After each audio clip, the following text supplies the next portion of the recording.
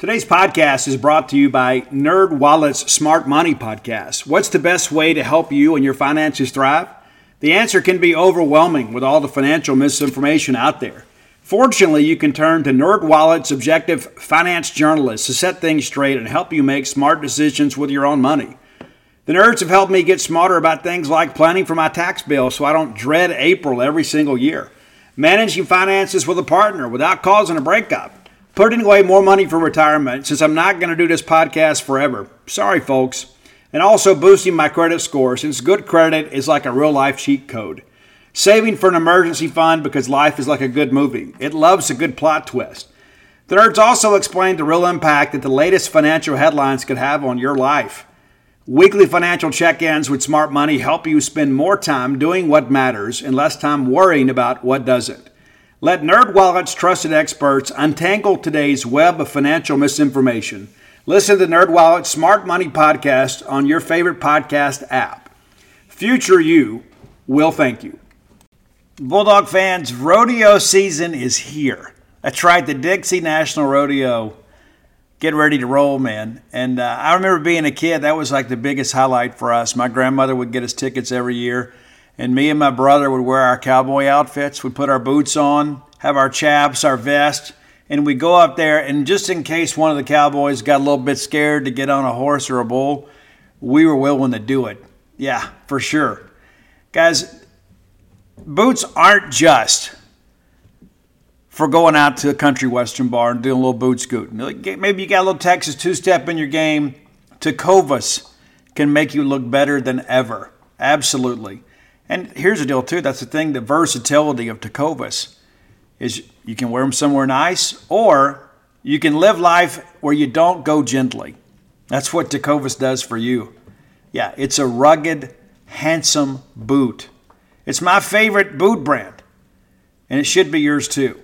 Be sure and check them out. Tecovas believes in Western for all people, and you can feel that when you go into their stores. When you walk in, you'll be greeted like family, offered a boot shine and a drink, and maybe even an adult beverage if you prefer, and you can get custom fitted for a new pair of Tecovas boots.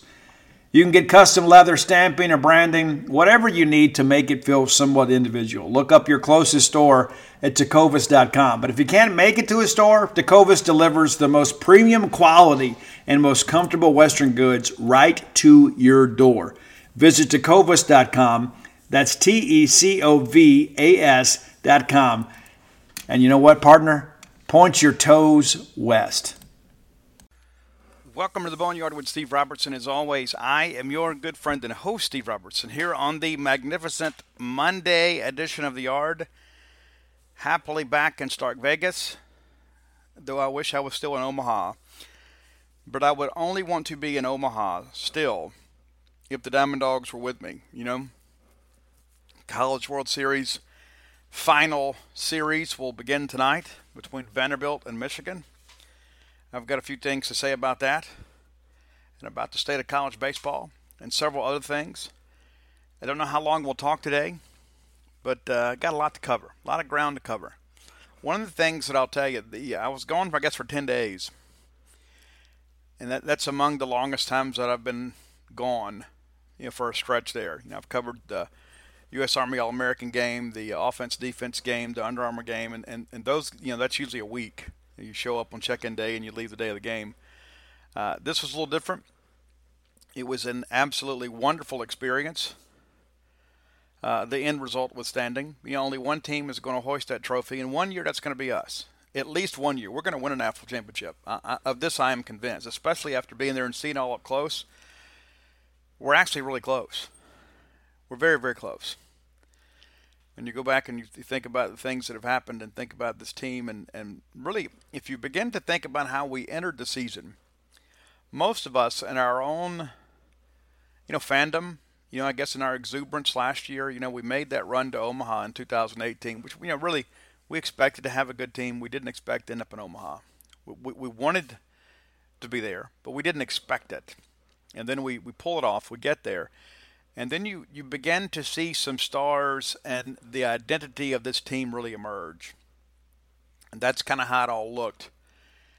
And I said last year on this show that it was Omaha or bust in 2019. I didn't care who the coach was going to be. I didn't care who the third starter was going to be on the weekends. That it was Omaha or bust because we knew what we had in Ethan Small. We knew Peyton Plumlee was coming back, and he absolutely tore up the Cape Cod leagues last year. So we felt like at that point, you know what, we feel good about two starters, but we've got a great offense. And then the SEC coaches pick a sixth in the SEC West, and we're going to finish no worse than sixth in the country. So I think maybe we all knew something they didn't know. And I think one of the main things that we knew is the fact that you returned so many position players, you returned so many guys to a lineup that was pretty potent down the stretch. You're going to win a lot of baseball games. As we had on Friday's show, I kind of began to look a little bit forward, and I'm not going to go back and recap that show. But if you want to go back, if you were looking for that recap of what the season was and kind of projecting what the season could be next year, I think we can be back in Omaha next year. I really do. I believe that's going to depend on the super regional matchup because I believe Mississippi State will host a regional next year. I don't know if we're a top 8 national seed. We'll see how that all kind of plays out. But I do expect Mississippi State to host a regional next year, and then we'll see what happens in the next round. But I believe Mississippi State will have the lineup and the weekend pitching to be back in Omaha next year. We have never gone to Omaha 3 consecutive years. Never done it. We have only gone to Omaha in back-to-back years twice, and that includes 18-19 and 97-98. Big shout-out to our 97-98 dogs. Those are some of my favorite teams. You know, the Brooks Bryan, Brian Weiss, Richard Lee, Jeremy Jackson, Chris Reinecke, Chris Lauderhaus teams. Like those teams. Eric Dubose. You know, we had some good players. I think that 97 team could have won the whole thing. You know, we get in the loser's bracket game because we lose that 4-3 ball game in Alabama. But that's another story for another day. But we've never gone 3 years in a row. We've got a chance to do that. And later this week, I'm going to get in and kind of break down SEC baseball because we got some time. Okay, the dead period for recruiting has begun for the summer. Not going to be a lot of ebb and flow with recruiting right now. So we've got some time to kind of forecast some football stuff. But I'm going to take some time this week, and we're going to talk about what to expect in the SEC baseball season next year. We're going to talk about that later this week, not today, but later this week. I'm going to go ahead and break that down, do the research. I'll write an article on it, and I'll talk about it here on the show. And we'll talk about, you know, who we expect to be good, who we expect to be rebuilding. You know, there's never any shortage of talent in the Southeastern Conference. But I think Mississippi State, when you begin to look at, because that's part of the equation. You can't just look at what you have coming back. You've got to look at who you're competing against. And one of the things that I'm excited about, and I might be the only one, but I like the fact that we have a new rival in the SEC. We've got a new rival, and that's Arkansas. And if you look at what's happened on social media and you look at how we've both played against each other, and we've got them coming here next year, Arkansas is going to be a good team next year. Now, they're going to need, you know, they're losing their Friday night guy just like Mississippi State is. But I think it's going to be Arkansas and Mississippi State at the top of the West again next year. And I look forward to the fact that we've got them coming here because all of a sudden I'm beginning to think, okay, based on recent history in this series, that should really favor Mississippi State. But again, we'll get into that a little bit later in the week. I'm excited about that because I believe Mississippi State has the potential to go to Omaha again next year. And I don't mean just because of the fact that we're in the conversation. I think we have the talent returning to get back to Omaha.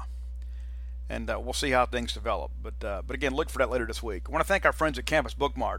Stan Ray, Miss Kathy Brown, the lovely, talented Susie, the whole crew there will treat you like family because you are family. Go in, say hello, grab a picture, grab some memorabilia, some novelty items, some Mississippi State maroon and white outfits, your home, your office, your RV, your vehicle, your children, your pets. You can get anything you want there. And if they don't have it in stock, they can get it for you. Campus Bookmart is without a doubt a Starkvillian institution. We encourage you, if you can't make it to town to shop in person, visit them at campusbookmart.net. Again, that's campusbookmart.net. And by being a loyal Boneyard listener, we'll give you a phrase that pays. That's BSR, which stands for Beautiful Steve Robertson. And that'll get you free shipping on all orders over $50. Any order less than $50, you know it, absolutely incomplete. Well, let's get into this a little bit here, and let's talk a little bit about, summer baseball is beginning for Mississippi State. We got a couple guys already out there playing. A lot of guys are getting settled. We've got some other guys. I think, if I'm not mistaken, Tanner Allen, Jordan Westbrook, Justin Foscue, they're all at Team USA tryouts. Don't know if they'll make it, but they were invited, and they're going to work through that, and then they'll report for their assignments. We'll have some guys in the Cape this summer. We'll have some guys playing in the Perfect Game League. There'll be a lot of guys out there moving around. There'll be a lot of moving parts to every bit of that. But a couple things I'll share with you about that is to make sure that you're kind of aware of what to expect. So as it stands right now, we expect Tanner Allen, Rowdy Jordan, Jordan Westberg to end up playing in the Cape. We think that's pretty much still waiting to hear what's going to happen with Foscue and Luke Hancock and some other guys. Bryce Brock, Landon Jordan, Brandon Smith, Eric Sarantola, Josh Hatcher, all expected to go to the Perfect Game League. And there'll be some other guys kind of scattered around.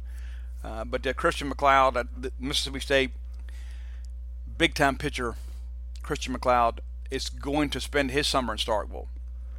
And it kind of continuing to kind of rehab and get back into shape. Now, he's in good health, but he's a little bit behind where he should be. They're not going to send him out. He's going to work and get his workouts here. Christian McLeod, in many respects, is one of the big keys to next season. If he comes in and performs up to expectations, and listen, there was some discussions between Scott Foxhall and I that he was a guy that was a candidate. If he had been healthy this year, he was a candidate to pitch on the weekends this year.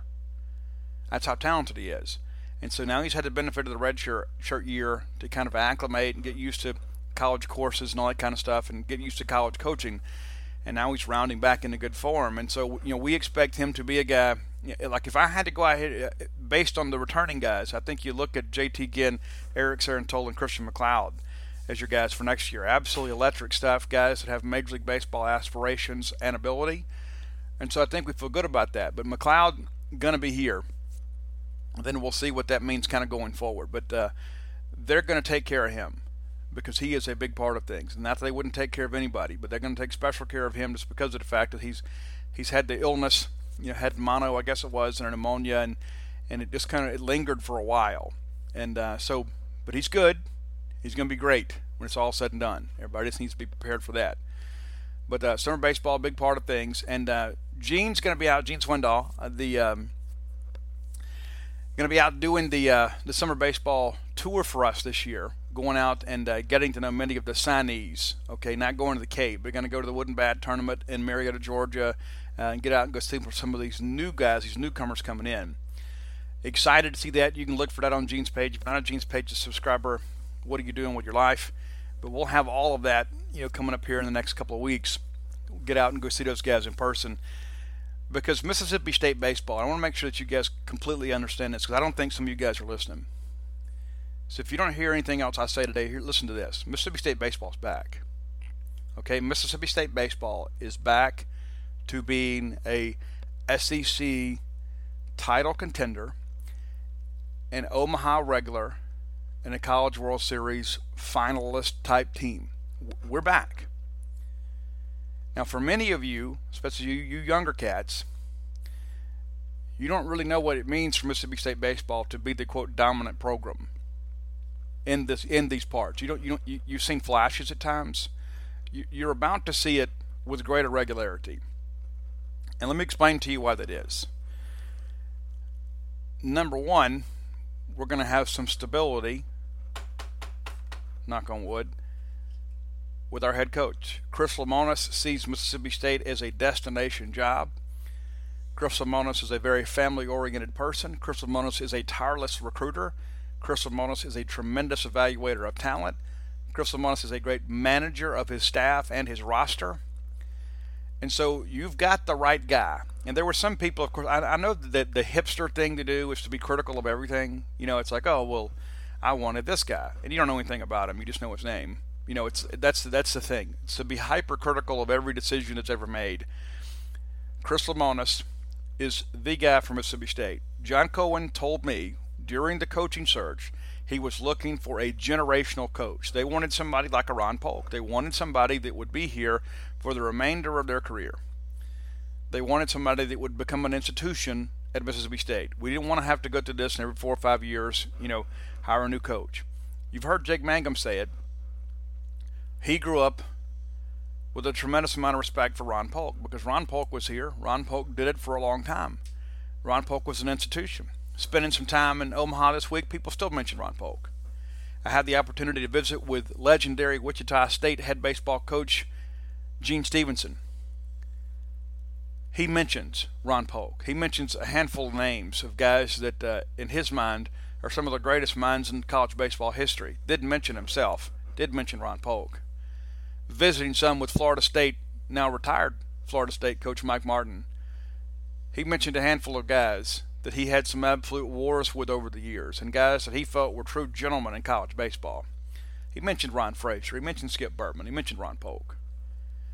But that's what we want. We want a guy that is going to develop into one of the best baseball coaches in the country, that has a level of respect that is unsurpassed, a guy that's going to be here for the duration of his career. And I believe we have that in Chris Lemonis, and being around Chris as much as I have been this year, and I'm going to say this, and this might hurt some feelings, and I'm okay with that, okay? I'm perfectly okay with that. You can learn a lot about your baseball team covering them at home, but you're going to learn even more covering them on the road. They're going to talk to you. You're going to get some information out there on the road that you don't always get at home. You know, there's a lot of cameras in people's faces, that sort of stuff. A lot of things they'll tell you, they'll share with you. In my interactions with Chris Lemonis, I can tell you that he loves Mississippi State. He loves Starkville. He loves the working arrangement here at Mississippi State. Loves John Cohen. Loves Dr. Mark Keenum. Believes he has everything in the world he could possibly ever need to be successful. And that's not just from a facility standpoint. That's from a commitment standpoint on behalf of this fan base and a commitment on behalf of this university. He gets it. He also understands that we expect to win a national championship. It's not that we just want to. It's not that we just want to go out there and have a good team and be able to go to Omaha every few years and get a new t-shirt. That's not what we're looking for. He understands the expectations of this fan base and his administration, that we expect to win championships. Not a championship, championships with an S. He gets it. He understands it. He's embraced those expectations, and he says, you know, hey, it's just a matter of time before Mississippi State wins a national championship. Visiting with Coach Serrano, who was announced yesterday as the new coach at, I guess, California Northridge, former coach at Tennessee. He says one of the greatest injustices in college baseball is Mississippi State doesn't have a national championship. And Coach, we all agree. we absolutely agree. And he says at some point that the championship will match the commitment that has been made. Because the commitment, and this is from college baseball people, this isn't just, you know, folks that put on an M over S hat and say, you know what, we really want to win. These are people that know the game. And say, Mississippi State, the giant has been awakened. And that's how it feels for me too. When I begin to look at what's happening here, it's not just about the new dude. There's a new attitude when it comes to Mississippi State baseball. You can throw in the Jake Mangum effect. Jake Mangum has come in here and has made Mississippi State the pick once again. And I had several people, not just national baseball media, not just the Aaron Fitz and Teddy Cahills and Kendall Rogers, not just those guys, but Dave Serrano, Mike Martin, some of these legends in the game, talk about what Jake Mangum has meant for college baseball as a whole, not just Mississippi State baseball, not just SEC baseball, but college baseball as a whole. That's a big part of things. Jake Mangum, a great ambassador for Mississippi State, great representative of his family, a treasure to those of us that wear the maroon and white. But Jake has elevated the profile of Mississippi State, not just in recruiting circles, but I think everybody says, you know what, you need some transcendent players to take you to a new level. And Jake Mangum is a guy that gets it. Now, I figure one day that I'll be covering a press conference where we announce Jake Mangum as the head baseball coach at Mississippi State. I think that's just a matter of time as well. You know, Jake will go off and spend several years playing professional baseball. He'll probably come back, be the hitting coach someday, and then when Chris Lemonis retires, he'll take over as the head baseball coach. I mean, I can see that happening. I'm sure you all can too. But Jake sees the bigger picture. Jake sees it. It's more beyond just Mississippi State. It's more beyond a season. It's more beyond a trophy. It's more beyond a rivalry. There's a bigger picture here. And you heard him speak at length about the importance of the scholarship limitations and the importance of the third full-time assistant coach. I mean, all of that stuff is important. But what that tells me about Jake Mangum is that Jake sees college baseball in its entirety, not just for what college baseball did for Jake Mangum, but for what Jake Mangum can do for the game. And what Jake Mangum did with his platform to say, you know what, here I am at the College World Series, and my career is over. And it would be easy for me to pout, and it'd be easy for me to take my glove and my hat and get on a plane and go on out there and begin my minor league baseball career. I could do that. But instead, before I leave, on my way out the door, let me tell you some things in college baseball that need to be fixed. And he addressed those things. And he didn't owe that to anybody.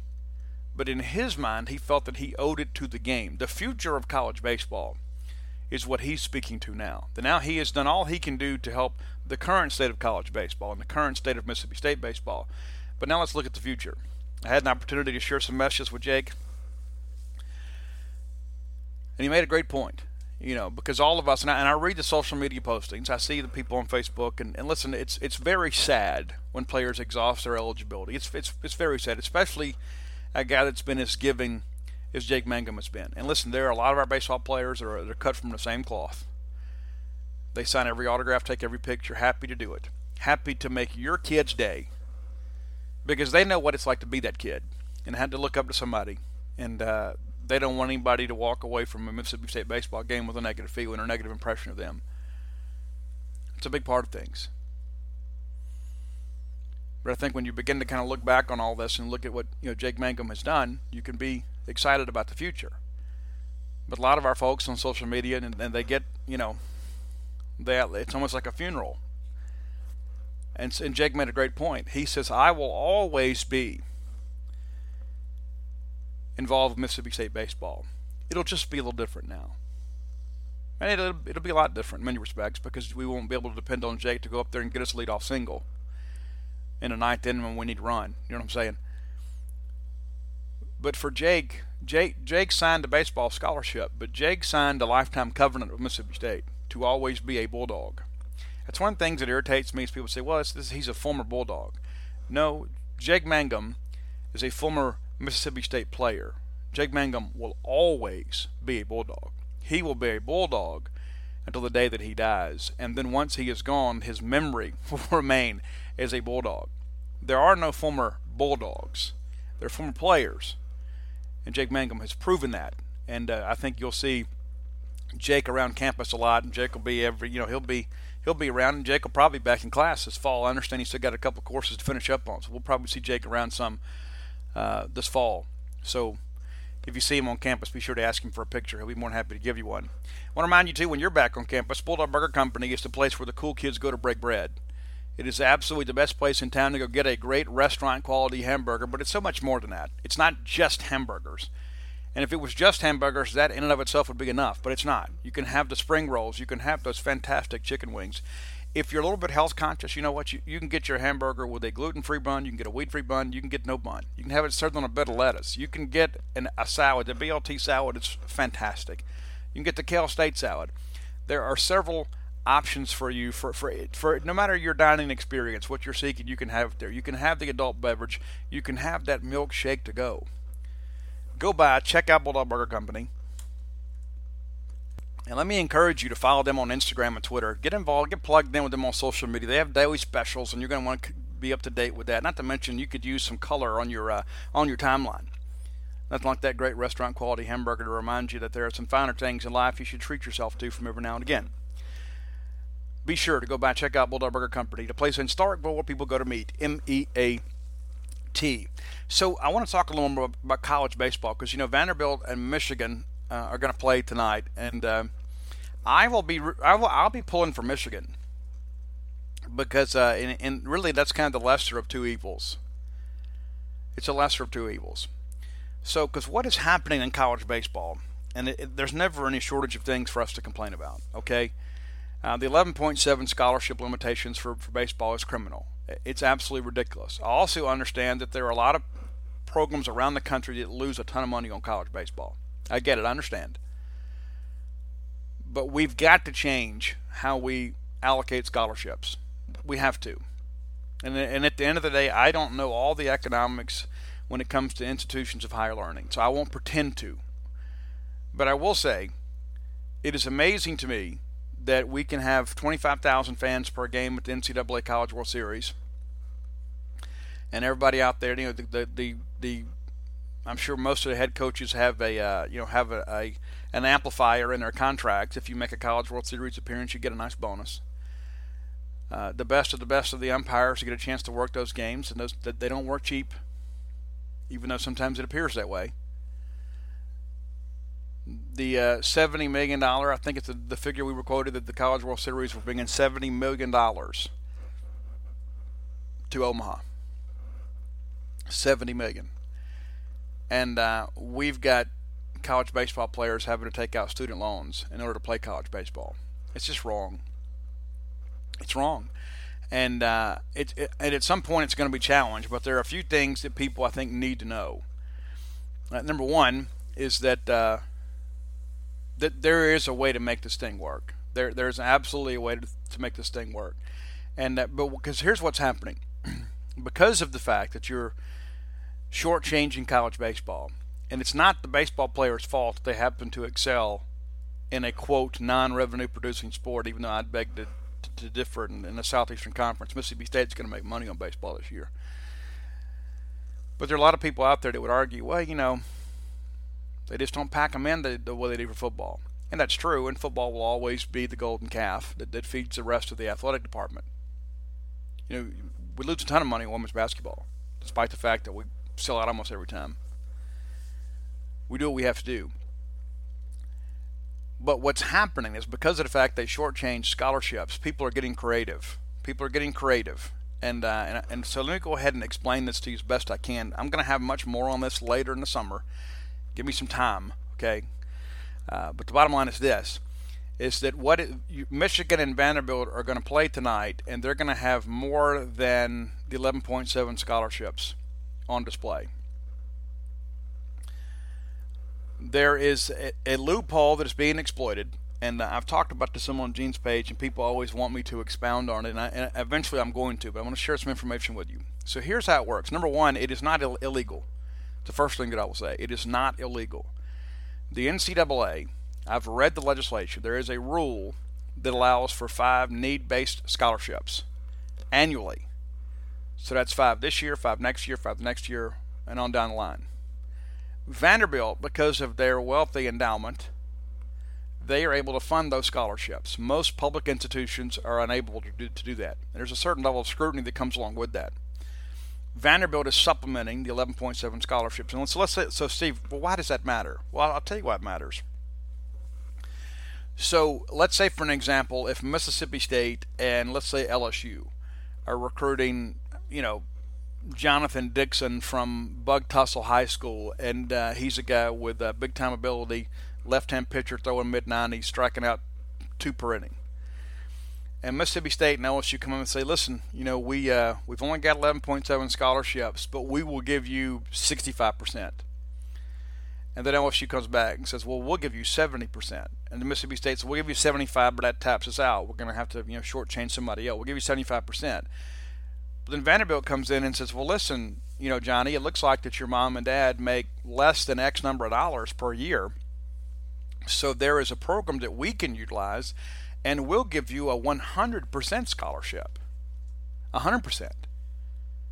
And so now you've got a kid that is somewhat stretched financially, somewhat limited financially, and now he's looking at Mississippi State and LSU, and they're going to give him a great scholarship, but his family has to come up with the other 25% somewhere.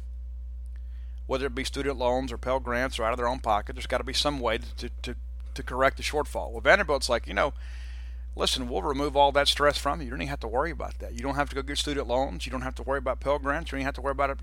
I don't even know if you have to fill out your FAFSA. but we'll take care of everything. Just come play baseball at Vanderbilt. We'll take care of everything. And they do, and then that scholarship does not count towards 11.7. Again, 5 annually. So they're able to add 5 players per year at 100% scholarship, as long as they meet certain requirements when it comes to socioeconomic status. They're able to go out there and add players at 100% scholarship because they're a little bit challenged economically. And if you don't think that's a huge advantage, then you have somebody else listen to the show and explain it to you.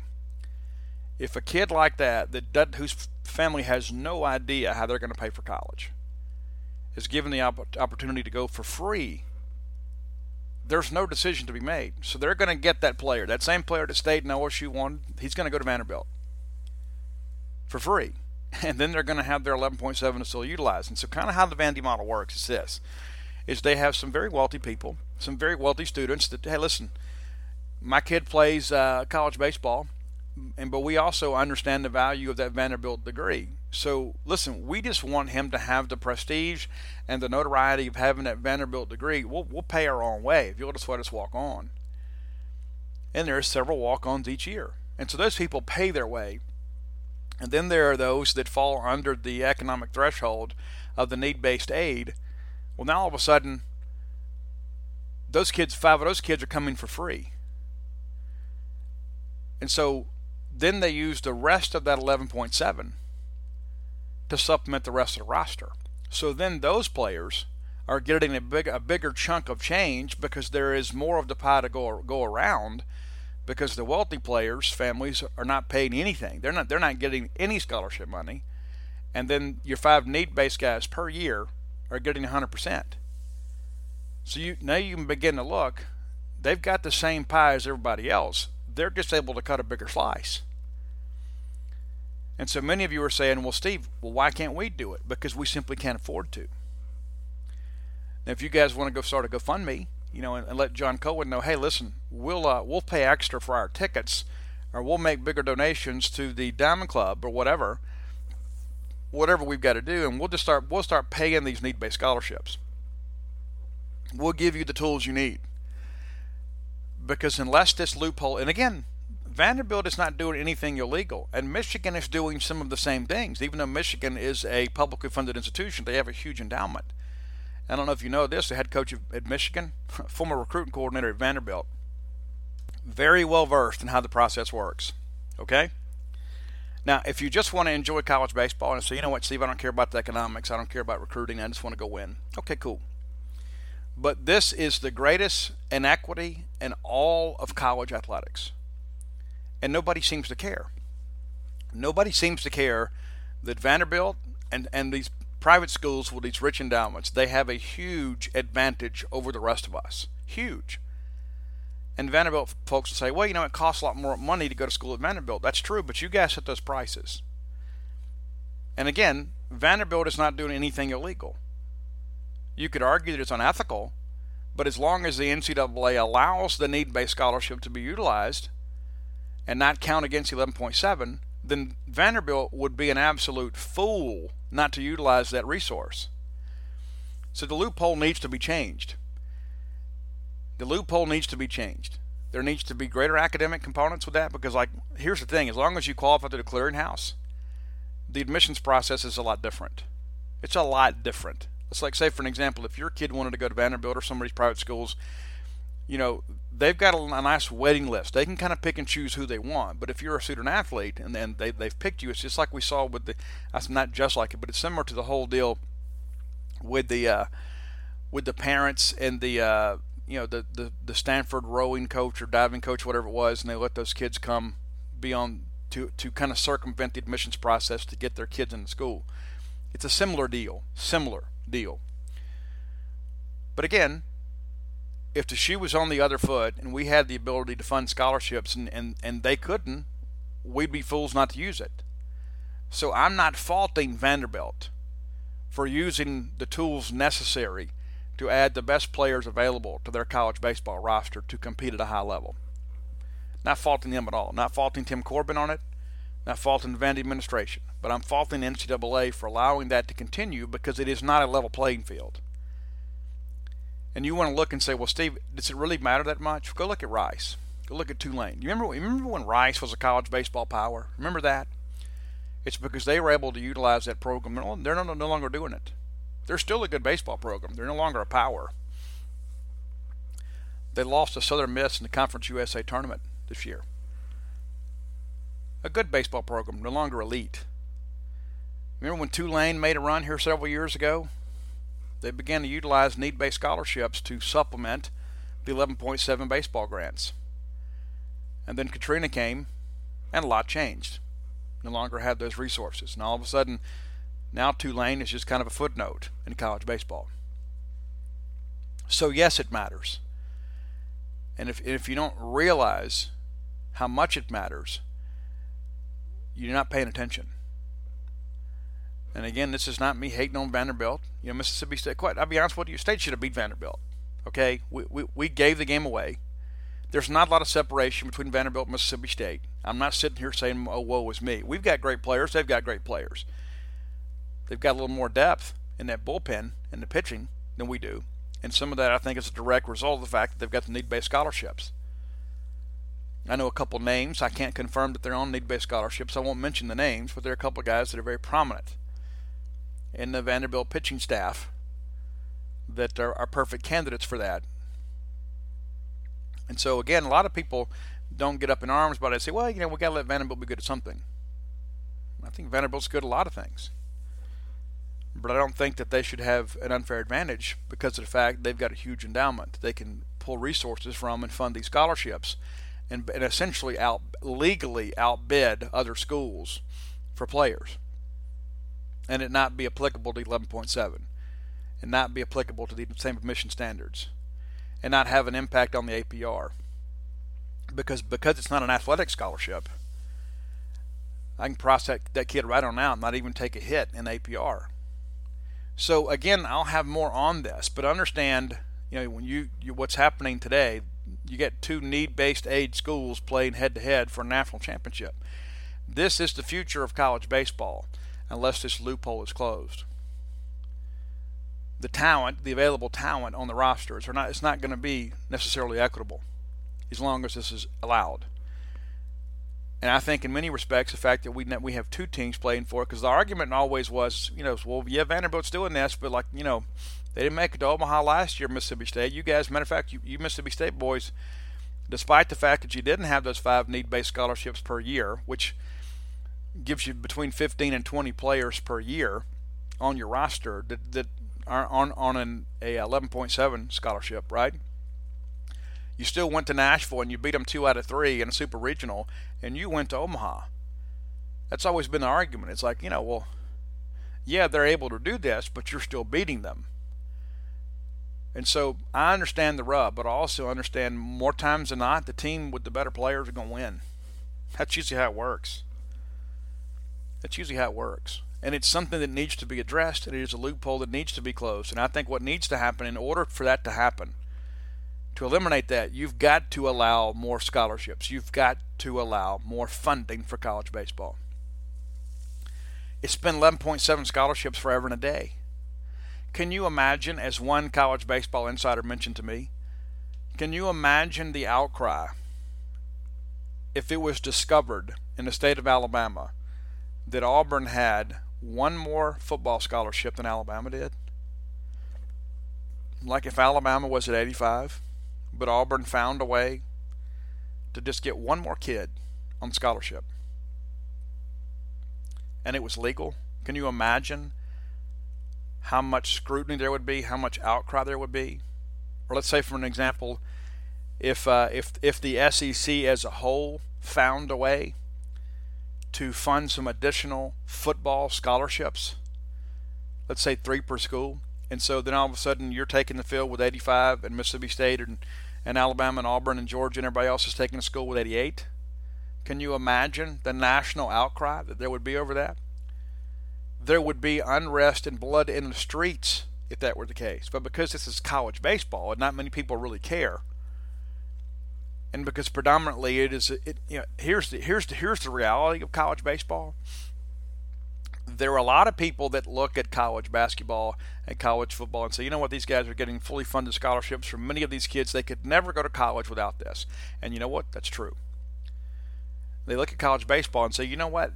This is mostly groups of kids whose parents are, somewhat successful, and they all play travel baseball, and they have the best gear, and their parents can afford to do it. And so nobody really cares if somebody gets screwed in the deal. That's really the attitude. It's like, well, how do you feel bad for the wealthy kids? And I can tell you this: most of our parents, most of the Mississippi State baseball parents, are not rich people. They're not rich people. I don't know how they do it, to be honest with you. And I traveled pretty cheaply this year. I went to every road game this year outside of Oxford, Mississippi. Went to every one. I've seen the Bulldogs play in Frisco, Texas. I've seen them in College Station. I saw them in Knoxville, Tennessee. I saw them in Gainesville, Florida. I went over to Hoover to see them. I've been everywhere to see them. Been to Omaha, Nebraska. And I admit to you, it was a challenge for me. I had to travel cheap at times. It's what I had to do. And that was just me traveling by myself more times than not. I can't begin to imagine every weekend, because not all of our baseball parents live in Mississippi. Some of them actually lease or have bought a condo here to get them through baseball season, and they Airbnb it the rest of the time just to make ends meet. But I can't imagine having to load an entire family and chase your kid around the country. Now, you do what you got to do. I know when my kid played college baseball, I went to every game I possibly could. It didn't always work out. It was difficult. And so these people are not necessarily wealthy people. And I'm not judging them. I'm just pointing out to you, most of them are like me and you. Most of them are middle-class people that, we work hard, we pay our bills, and hopefully we're able to save a little bit and take a vacation at the end of the year. And it's quite a financial commitment for them to be able to follow their kid around the country, watch them play baseball. And I'm sure they wouldn't trade the memories for that money back in 1 second. I know that I would. But it is important to acknowledge that this, while some people look at this as a rich kid sport, it's not. It's likely a middle class kid sport. And there's a lot of our kids, especially in Mississippi, and I've traded some. Listen, this is not just a Steve Robertson issue. I can tell you, college baseball writers as a whole, we've all talked about this here in the last week, because we could all kind of see what was happening with Vanderbilt and Michigan kind of on a collision course, winning their first 2 ball games in their regionals. And you know what? This might be good for the game, because it might bring some attention to the fact that there is this loophole that needs to be closed, or it needs to be more readily available to everybody. But the bottom line is this: there are a lot of our kids, and I'll give you Mississippi as a great example. And in being a Mississippi kid, I feel like that I'm perfectly entitled to say this, and I'm going to. There are a lot of our kids that grow up that don't have a lot. And at that point, they become much more likely to sign a professional baseball contract if they have the ability to catch the eyes of college baseball scouts and MLB scouts. And they don't have much. We don't have a need-based scholarship we can offer them. We can't say, hey, listen, we will give you a 100% scholarship for 4 years, and we'll make sure you get a college degree, and pro baseball will always be there. We don't have the ability to do that. We can't. But an MLB team says, you know what? Here's the deal. We can probably draft that kid. We can draft old Johnny from Bug Tussle, and maybe the, 12th, 13th, 14th, 15th round, and we can offer him the minimum that the collective bargaining agreement allows, and chances are he's probably going to sign for it because his family needs the money. And so there is some exploitation involved in all this. And I think if you want diversity in college baseball, you need to fund more scholarships. It's as simple as that. Let's look ahead. Mississippi State had a big football recruiting week last week. State picked up a couple of big commitments on Friday. One of those a recommitment to the class, that being Tulu, Leatrick Griffin from Philadelphia. I've been a fan of his, for a couple of years now. Had a chance to see him play. Slot receiver. We need receivers. When he decommitted, He decommitted the same day as Alex Adams. Mississippi State has worked exceptionally hard to get him and his family back on campus, to sit down, have some interaction with them, continue to foster a relationship. And while I was told a month or so ago, despite the fact that some people around him were kind of saying, hey, you need to go to Ole Miss, give them more of a chance, the kid really wanted to go to Mississippi State. That's what he wanted. And it seems like, as of right now, that's what is going to happen. Now, this is one that Mississippi State is going to have to continue to recruit. We've got 6 months before the early signing period. 6 months. A lot can change. Some of the schools recruiting him will likely see coaching changes. Some of the schools recruiting him will see new guys come in that have relationships with him. But I think Mississippi State's in a good position. I think the only team you got to really worry about here is Ole Miss. But we'll see how things progress. I really like Tulu. I think Tulu it really brings an element to the offense that we need. He'll be that Dedrick Thomas, Chad Bumpus, Jamion Lewis type kid. Okay, now, that's the role that he plays, and his production depends on him. But he is a fantastic, explosive player. And he's a guy in space that I think can really make some big things happen. Currently ranked the 4th player in the state of Mississippi. If they can get him to football this year at Philadelphia High School, he'll put up a huge, huge senior season. A name that's somewhat new, I guess, to casual recruiting fans is a guy that one of the better players in the state of Mississippi, currently ranked the number 5 player in Mississippi. I think when it's all said and done, he might move up. That's Dylan Johnson from Greenville St. Joe. They got a couple of Greenville St. Joe might win the whole thing this year, guys. They got a couple of explosive offensive players with Benson and Johnson. Benson recently committed to Oregon, and then Johnson to Mississippi State. Johnson approaching 20 offers. Commits to Mississippi State over offers from Missouri, Oregon, Arkansas State, Austin Peay, UL Lafayette, Louisiana Tech, Louisville, Memphis, Ole Miss, Southern Miss, Tennessee Martin, Washington State, and several others. But he is an explosive player that I don't think there hasn't been the buzz around him that I think he is due. And we'll get out and go see him. We'll spend some time with him this fall, and we'll get you guys some video. But if you can call that up on his profile and check him out, 6 foot 195-ish. Can play running back, can play receiver. He can play any number of positions. He can absolutely change your all for you. He is an explosive football player. I believe one of the more undervalued players in the state, despite the fact that he's got 4 stars next to his name. I don't think enough people are talking about him. And I think now that he's committed to Mississippi State, you know how some guys kind of lose their hype when they commit? I think because of the fact that a lot of people were looking more at Trey Benson, that they kind of slept a little bit on Dylan Johnson. And I think now that he's committed, that there are going to be a lot of people that play, you know what? This kid can really play, because he can really play. I think this is a great get for Mississippi State. One of the better commitments in the class, and you begin to think about offensive players. We talked about Terry Richardson, and I'm going to mention this because nobody else seems to want to talk about this. Terry Richardson is destroying Charles Huff right now. Terry Richardson, Mississippi State's running back coach, has already proven in the few months he's been at Mississippi State to be a better recruiter and evaluator of running backs than Charles Huff. Charles Huff came in with the reputation of being a big game hunter. I think Huff's a great guy. I think Grafe's a great person. But based on the returns, because listen, you can tell me how good he is, but the proof is in the pudding. I go back and look at Mississippi State's running back recruiting for the class of 2019. I think Terry Richardson has done a better job in 2020. Now, I think Lee Witherspoon can be an explosive player at Mississippi State. I don't think he's an every down player. I think you move him around some. I think Joe will know how to use him. And you go sign Kareem Walker, a junior college guy. But here's the deal, okay? I'm gonna be careful how I say this, because I love every kid that comes to Mississippi State. I'm not being negative about them.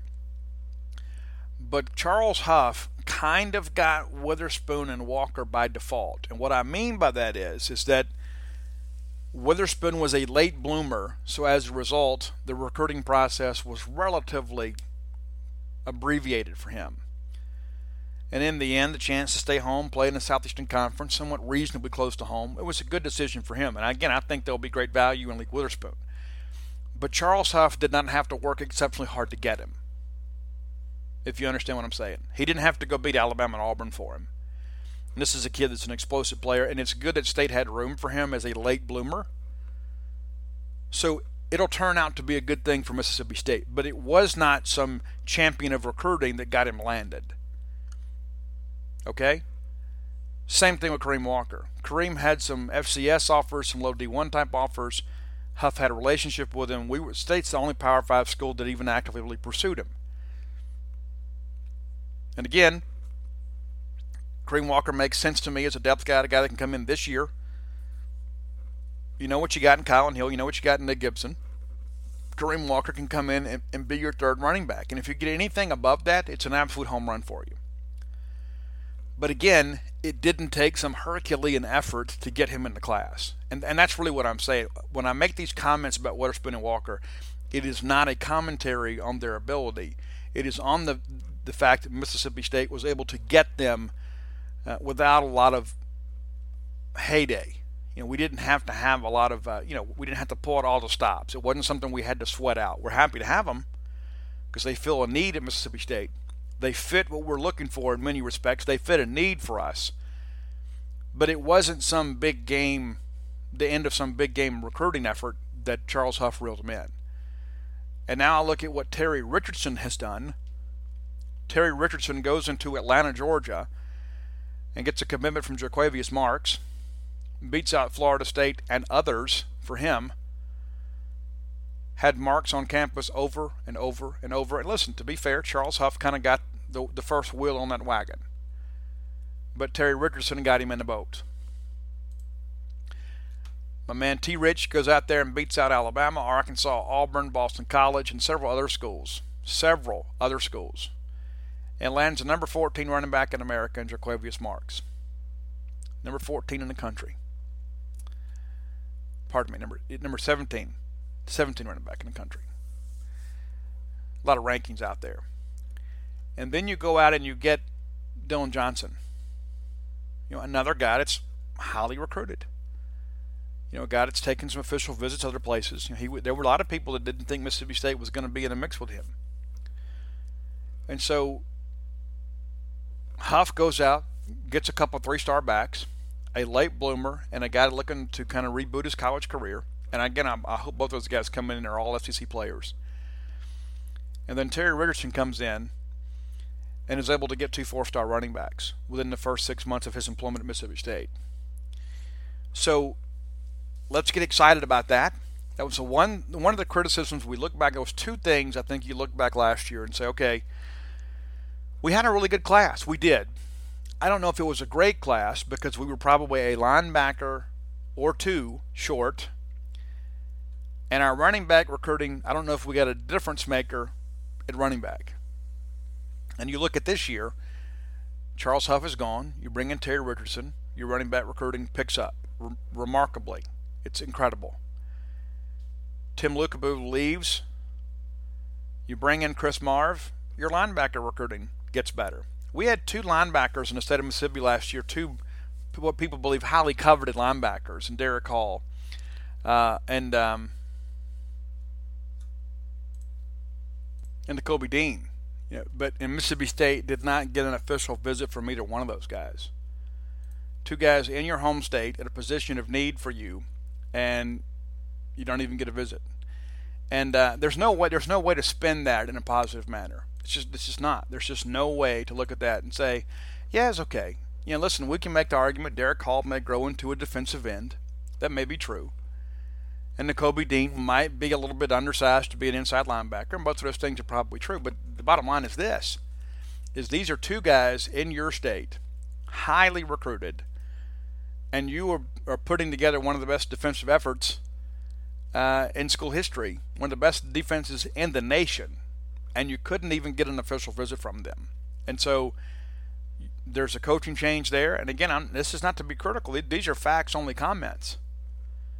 Then all of a sudden, you bring in Chris Marv, and then suddenly we're a factor in the greater Memphis area again in recruiting. We get Tamari McDonald in committed. We get Jaquavion Brown from Horn Lake committed. The same high school as N'Kobe Dean. And I think Jaquavion Brown might be one of the most underrated players in the state of Mississippi. But it's incredible. And so I think it's important to kind of point out that we have seen a sense of an upgrade when it comes to recruiting at these positions. And I think Joe Moorhead has done well to add to his staff. And I think you're going to see a lot of dividends of Michael Johnson too. I don't want Michael Johnson's name to be forgotten. He's a guy that's come in and all of a sudden you're in the mix with a lot more receivers. And sometimes it's just not the right fit, guys. Sometimes you bring in guys, in theory it makes sense. You know what? This guy's got NFL experience. This guy knows an NFL linebacker when he sees him. But until you've had to sit there and try to talk a 17-year-old kid into thinking, okay, you need to come with us and convince his family, until you've had to do that, it's a different animal. Before we get out of here, I want to talk a little bit about the latest thing that's going on in the Southeastern Conference with NCAA issues.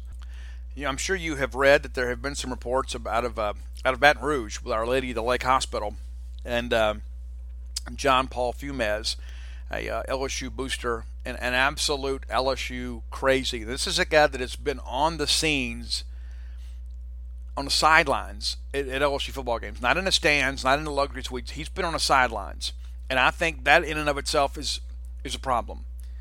This is a guy that clearly had access to the program. At the very least, he had access to somebody who could give him a sideline pass.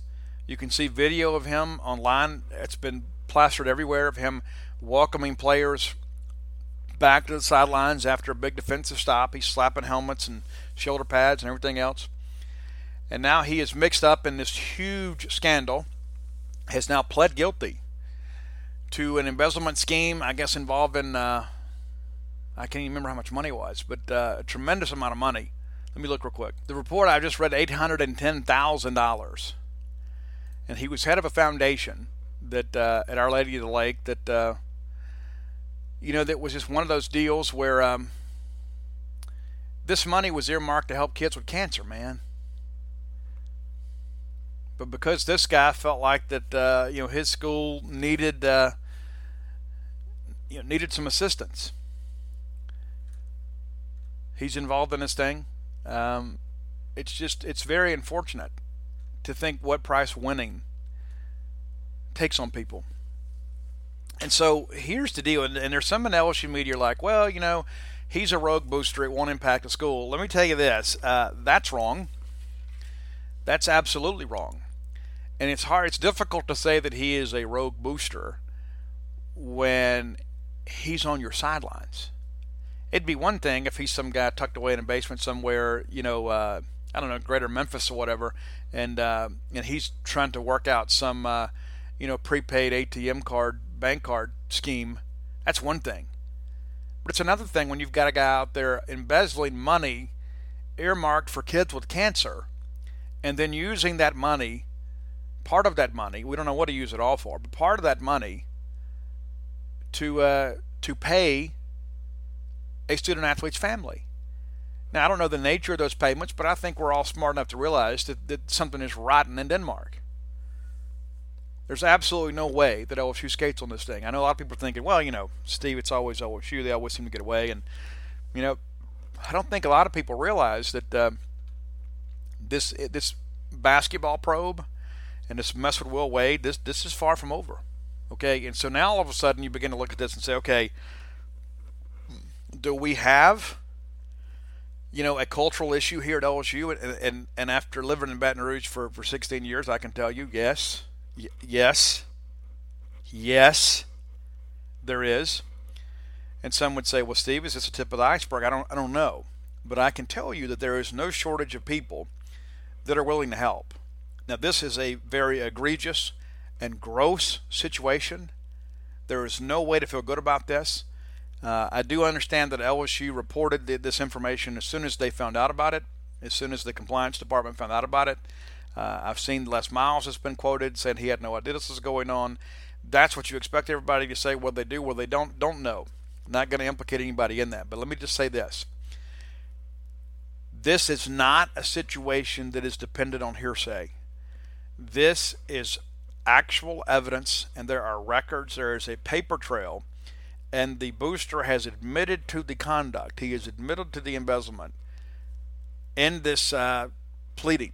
When he pled guilty as part of the plea arrangement, he admitted to the conduct. So this is a little more cut and dry than even as much as the Ole Miss stuff was. A lot of the Ole Miss stuff came down to, it was he said, she said, and then whoever had the phone records, it kind of made sense. This is involving a legal case, as is the NCAA basketball stuff with Nike and Adidas and other schools. There is, because of the fact that there was a subpoena power involved in all that, there are going to be some documents going to be made available in NCAA. And so if I'm an LSU fan, and I'm not, thank goodness, I wouldn't feel good. And I wouldn't feel good about these media reports saying, it's all going to be okay. I don't believe it's all going to be okay. And I think because of the seriousness of this, and the optics on this, when you begin to look at the fact that people gave money to an Our Lady of the Lake charity to help people with cancer, people going through the worst illness of our time, people that are dying, people that needed that money for treatment or for aid or for anything for their family, whatever. People in the throes of death have had the quality of their life cheated so this guy could be involved with paying a football player to help his team beat Alabama. That's about as bad as it gets. It's disgusting. It's absolutely disgusting. And I hope everybody involved in this deal is held 100% accountable. I don't care if you turned a blind eye to it. I don't care if you were complicit in the scam. I don't care if you knew about the payments. Everybody involved in this deal needs to be held accountable. There is absolutely no ifs, ands, or buts about it. This has to be handled appropriately. And I don't just mean disassociating people. I think if there's anybody involved in criminal conduct in this deal, anybody whose hands this money passed through, need to be held accountable by the legal authorities in the state of Louisiana, and if necessary, the feds need to get involved. There needs to be a major statement made about this case. Absolutely inexplicable, the conduct of these people involved in this. You want to talk about college athletics going awry? You'll never see a better example of this. Somebody rips money out of the hands of cancer patients to give to a college football player. I'd hate to say that I'll be short of saying that I'm shocked, because I'm not shocked. I'm not shocked. I'm disgusted and appalled, and I hope you are too. Well, folks, it's going to do it for today. I'll be back on Wednesday, talk a little more college baseball, and we'll enjoy a little bit of downtime here. Paul Jones did a great job for us while we were in Omaha covering the camps, and we had some commitments and had daily updates on the threads, man, every day in camp. Paul's keeping everybody abreast, and we look forward to a little bit of a vacation of sorts. Paul's going to be out this week, and David's going to be out. I'm back from Omaha, and a little bit difficult getting motivated today, but we're going to have a good week, and we'll have a lot to read, and a lot to talk about over on Gene's page. So come join us, will you? And if you hadn't done so, go to StarkVillains.com and order your Stark Villains gear. I had so many people at Omaha that said, hey, I'm going to order that shirt. I listen to the show all the time. So many great Boneyard listeners came up and said hello. That means the world to me. It's always great to feel like that you're doing things that matter. And there are so many times I sit at this desk and I record things and I begin to think, I don't even know if anybody's going to pay attention to any of this, but clearly you are. And I thank you from the bottom of my heart. Until next time, let's all live our lives in a way we'll make more friends than enemies, and people can see a difference in the way we live.